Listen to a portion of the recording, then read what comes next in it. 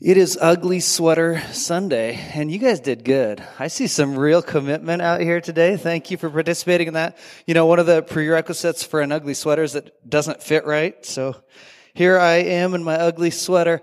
I hope it's not too distracting because we're speaking today on one of the most consequential subjects in all of Scripture: love.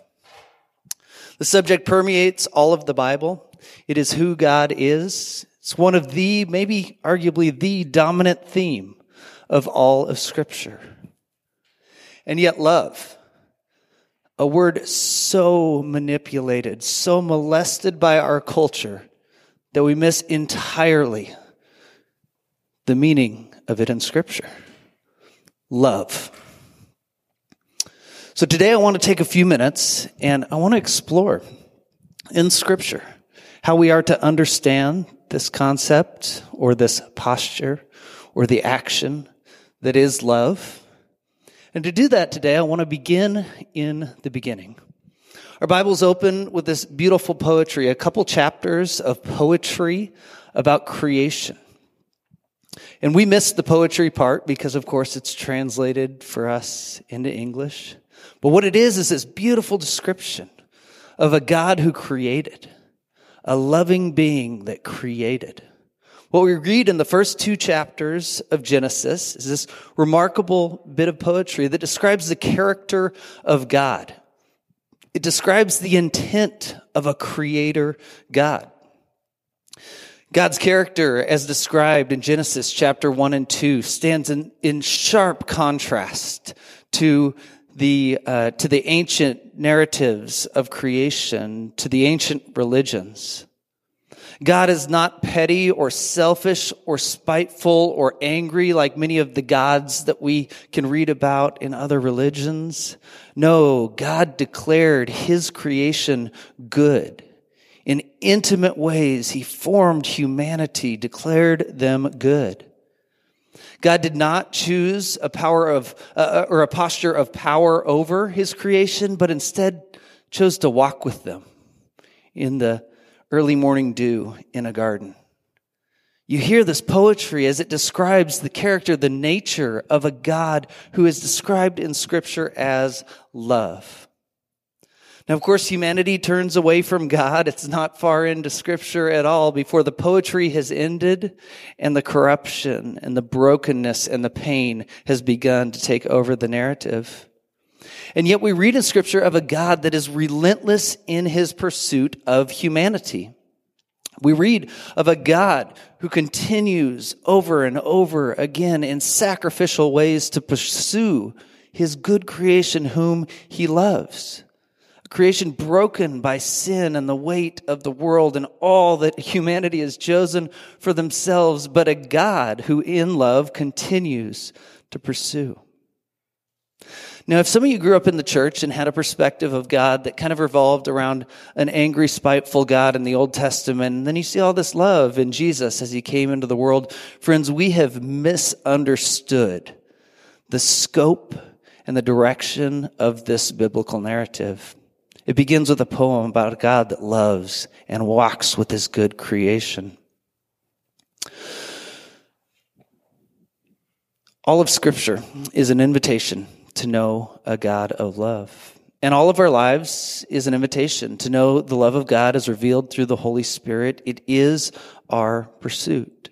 Scripture reveals God as the Creator. In these poems that I'm mentioning in the beginning of our story that speak of creation, it speaks of the Spirit hovering over the waters. Okay, and to an ancient ear, they would have heard as the waters the chaos and the disorder. And you see this God, how curious, the Spirit of God hovering over the chaos and disorder that exists in the world. We read throughout the Old Testament of humanity failing their end of covenant, choosing ways other than God, and yet God's relentless pursuit. And as the Old Testament concludes, we've realized that humanity's brokenness looks almost unsolvable. Enter the Messiah, the Savior, Jesus.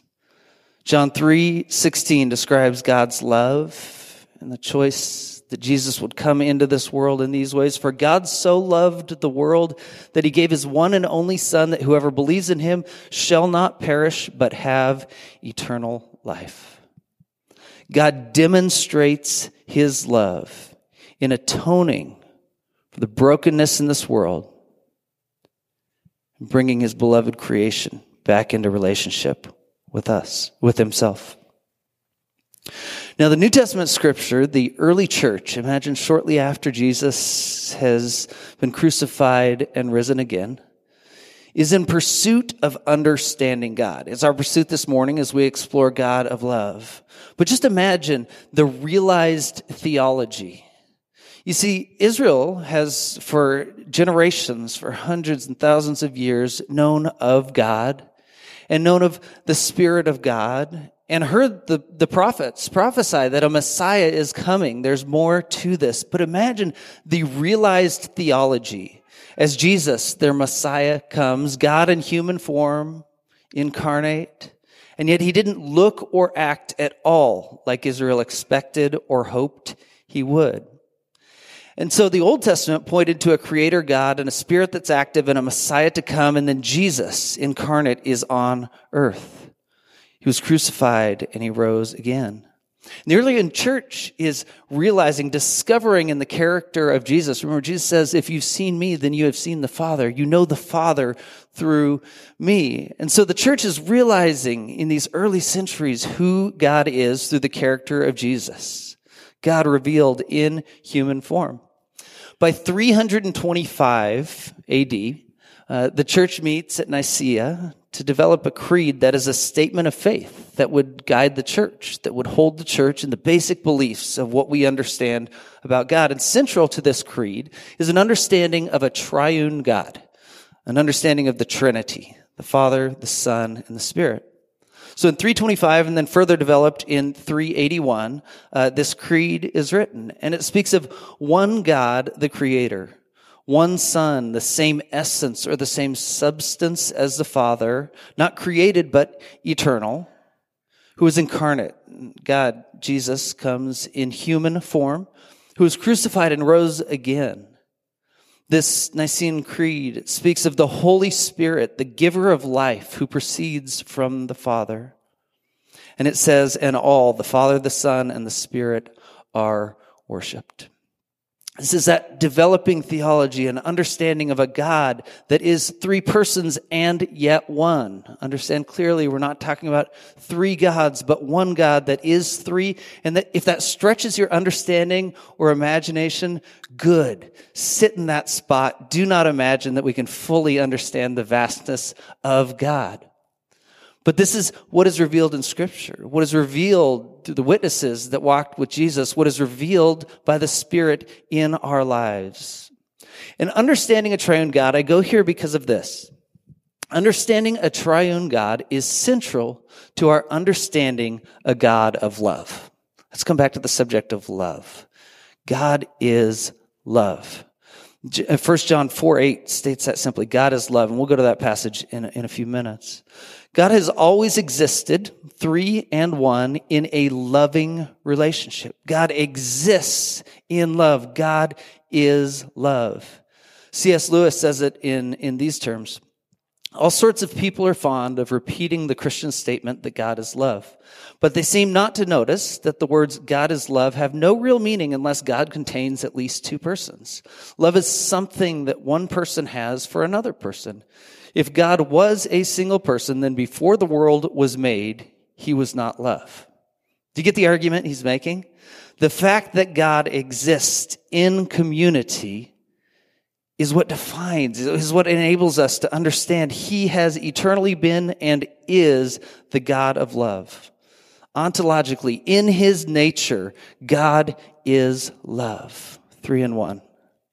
God is and has always been love. So what is love? We're going to look in Scripture here for a few minutes. You see, some caution that using this word love in relation to God will bring about tragic misunderstanding. I hesitate sometimes to say that God is love because our cultural understanding of love might lead us to unbelievable places, right? Some might take their understanding or their experiences of love in this life and try to apply that to God. We're applying the conversation in the wrong direction if we do that. Instead, let's seek today to understand in Scripture what is love, who is God, and then apply that in our lives. In definition, in cultural terms, love is a feeling. It's something we could fall in and out of. You can love pizza and you can love your spouse, and I hope those are very different things, but we use the term equally, right? Love culturally is a confusing thing. Today, let's look at scriptural terms to understand a little bit more about this subject of love. Now, in the 90s, there was a band called DC Talk, okay? And I think DC Talk and Audio Adrenaline was the first concert I ever went to in my life. It's the first one I remember. And DC Talk, despite the very bad 90s clothes and the very 90s music, if you go back and listen to it now, got one thing right. Love is a verb, okay? Love is a verb. A while back, we did a series in 1 John, and it speaks a lot of love. And kind of the working definition that developed out of that study and series was this. Love is a posture towards and action taken for the well-being of another. That's kind of just my working definition of love. Love is not so much a feeling, although there is a discussion to be had around the feeling of love. But instead, love is a posture towards and action taken on the behalf, for the well-being of another person.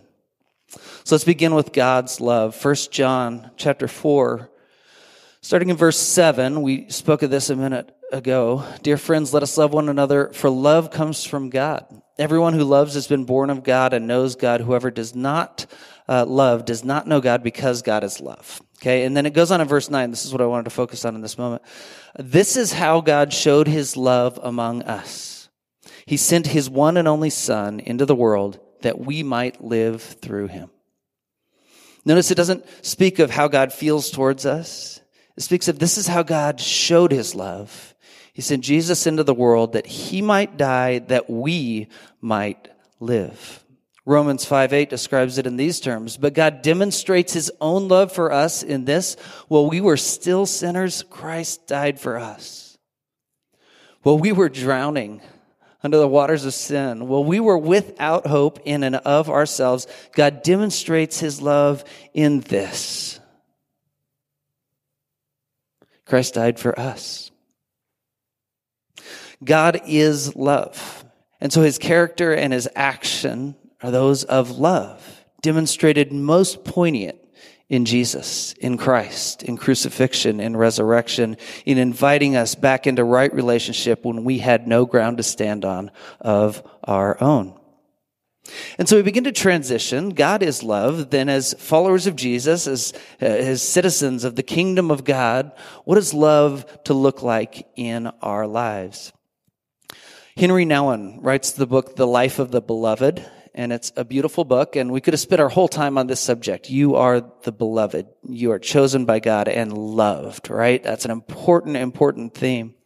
And he's going to help us make this transition from a God who loves to our love in the world. Well, I think I could say that better.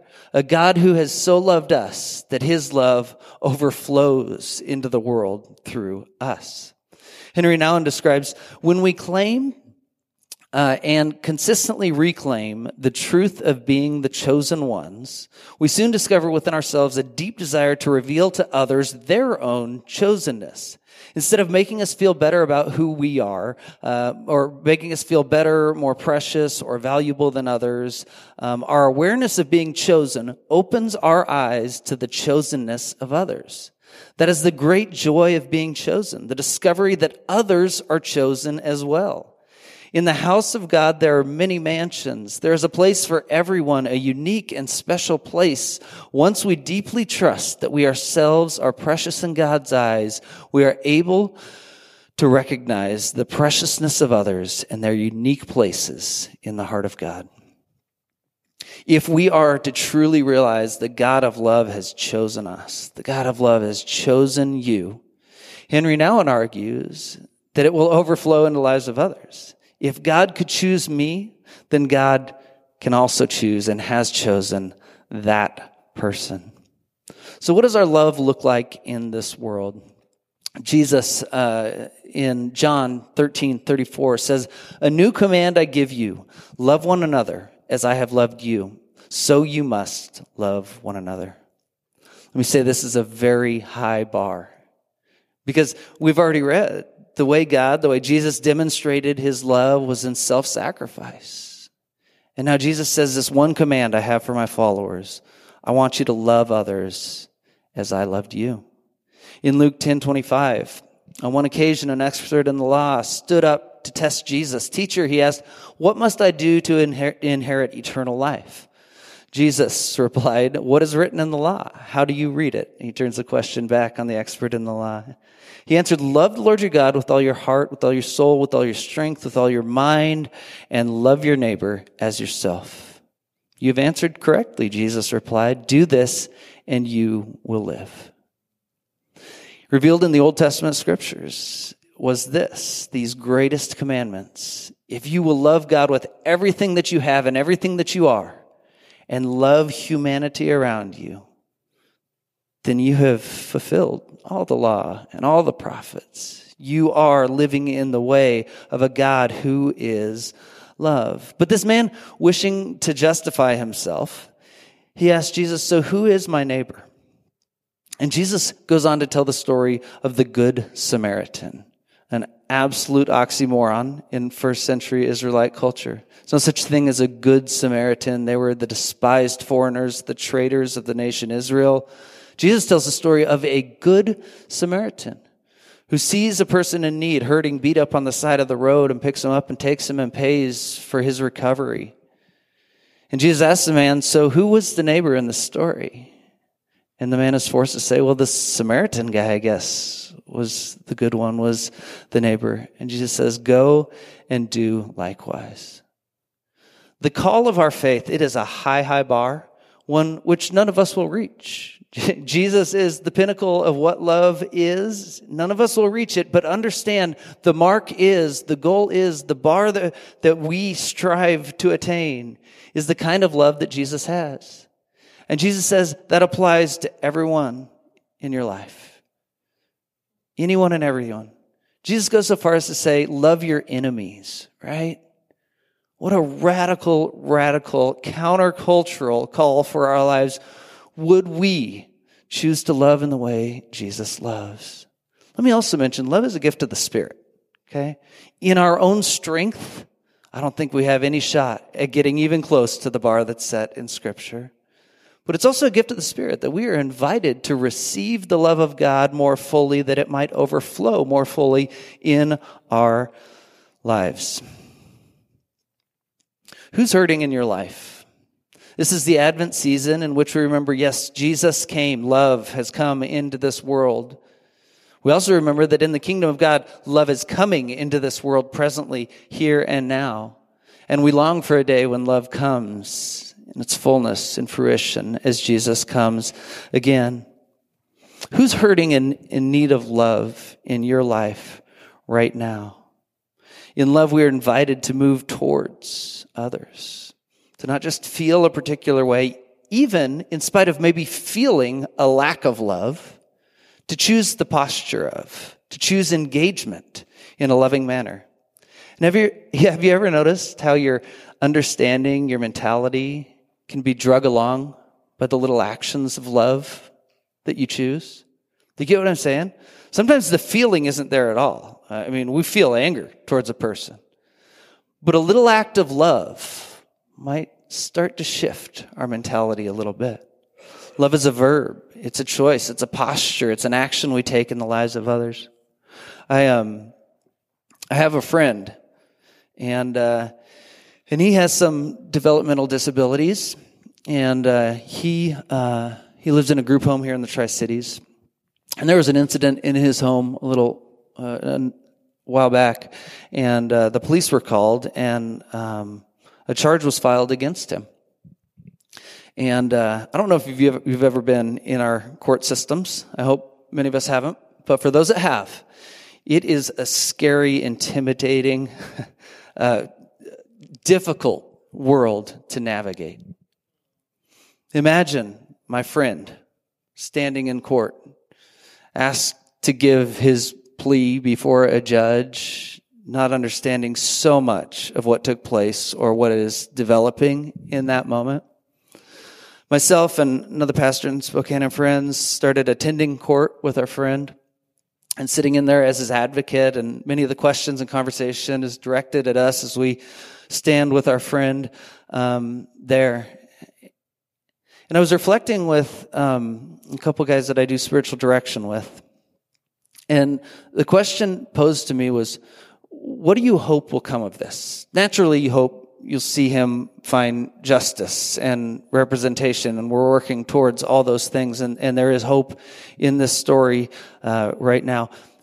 But they said, what do you really hope would happen? And this is what I felt like the Spirit impressed upon me, said to me in that moment. What do I hope would develop out of this scenario, this story? I would love for at least one person, but I hope it's many more than that, would recognize the church for the way it loves and speaks for and advocates for and moves towards some of the least in our society. Right? I would love for people to recognize the church for its love and its posture of concern for the well-being of people in our community. Can you imagine if our church, not just our little church, the church of the Tri-Cities, chose in this Advent season to love like God loves us? Can you imagine the impact it has on a community and the world if we said, regardless of our differences, regardless of the past or the hurt or whatever that is, I choose to love. I choose to take action for the well-being of people around me. It is a high, high calling. But by the power of the Spirit, may we be a people that learn to love. Now, each week during Advent, we've been wanting to pause and acknowledge that we live in a world that we often don't see hope, joy, peace, and love. Well, we see it in glimpses, right? It is here because the kingdom of God has come into this world and is coming more fully into this world. But so much of this world does not operate on the principles of love, right? We see war and we see hatred and we see injustice. And so today I want to pause. And we as a people want to pray and invite into this world, as in the Lord's Prayer we recited earlier, God, your kingdom come and your will be done. God, may there be more love in this world. And where there is violence and where there is hatred and injustice and hurt, God, may you bring love into this world. And not just in an ethereal way, may you use us to be agents of your love in this world. So we pause now to pray. God, thank you for this day and an opportunity to look at your word. God, thank you that you are a God of love, as demonstrated in the lives of the Israelite people. God, that you are relentless in your pursuit of humanity. God, thank you that you love us as a people. Thank you that you love us as individuals. And God, may we see your love towards the world around us. God, may we be so full, Spirit, fill us with love to the extent that it can overflow into the lives of people around us. God, in this season where there's hatred and hurt and violence and injustice, God, may people know your love. Give us the boldness, give us the energy, the vision to be agents of your love in this world. In Jesus' name, amen. So this is the message of hope today. God loves you. God loves us. And he invites you to choose a loving posture in the life and in the world, in the lives of people and in the world around you. I'm going to invite the band back up. We're going to take communion as we close out today. Communion is a time in which we remember Jesus His body that's broken, represented by the bread, and his blood that was poured out, represented by the grape juice. Communion is a time when we remember how much God loves us. God so loved the world that he sent his one and only Son, that because of his death and resurrection, we might live in Jesus. And so today we take communion remembering Jesus, his loving sacrifice. In John 15:12, we read Jesus saying, "My command is this, love each other as I have loved you. Greater love has no one than this, to lay down one's life for one's friend. And you are my friends." So when we take communion, we remember this. The greatest act of love ever demonstrated was Jesus in his death on that cross. And we remember a body broken and blood poured out in love. And we remember the hope in resurrection and the new life offered through Jesus. As the band plays for us, you're invited to go to one of the 4 tables here. Go ahead and take communion there. If you want to pause on your own, I think a simple prayer, it's just one word. Let's do 2 words. Thank you, Jesus. Right? Think that. Oh, is that 3 words? Okay. Let me do that again, and then I'm going to cut all that out of the live feed later. Just 3 words. Thank you, Jesus. Jesus. That's 3. Let's pray. God, we thank you for this day. We thank you for this time to remember, Jesus, your sacrifice. We're thankful for your love. Pray that as we receive your love, as we receive it deep down, not on a surface level, but really receive the fact that you so loved us that you would give your life. God, may that shape us. In Jesus' name, amen. So the invitation today is to love. First, to receive the love of God, and then to reciprocate it in the world around us. Now, that love's going to flow out in many different ways. It matters in our households that we choose not just a feeling of love, but a posture, an action of love towards our spouses, our children, our parent. Let's be people that love. But it goes beyond our households. The coworker that you just don't like being around, right? The neighbor that's always yelling about the leaves. I don't know. What is it in your life? May we be a people that receive the love of God deep within and reciprocate it in this world. Friends, thank you for joining us today. We pray you have a blessed week, and we'll see you soon.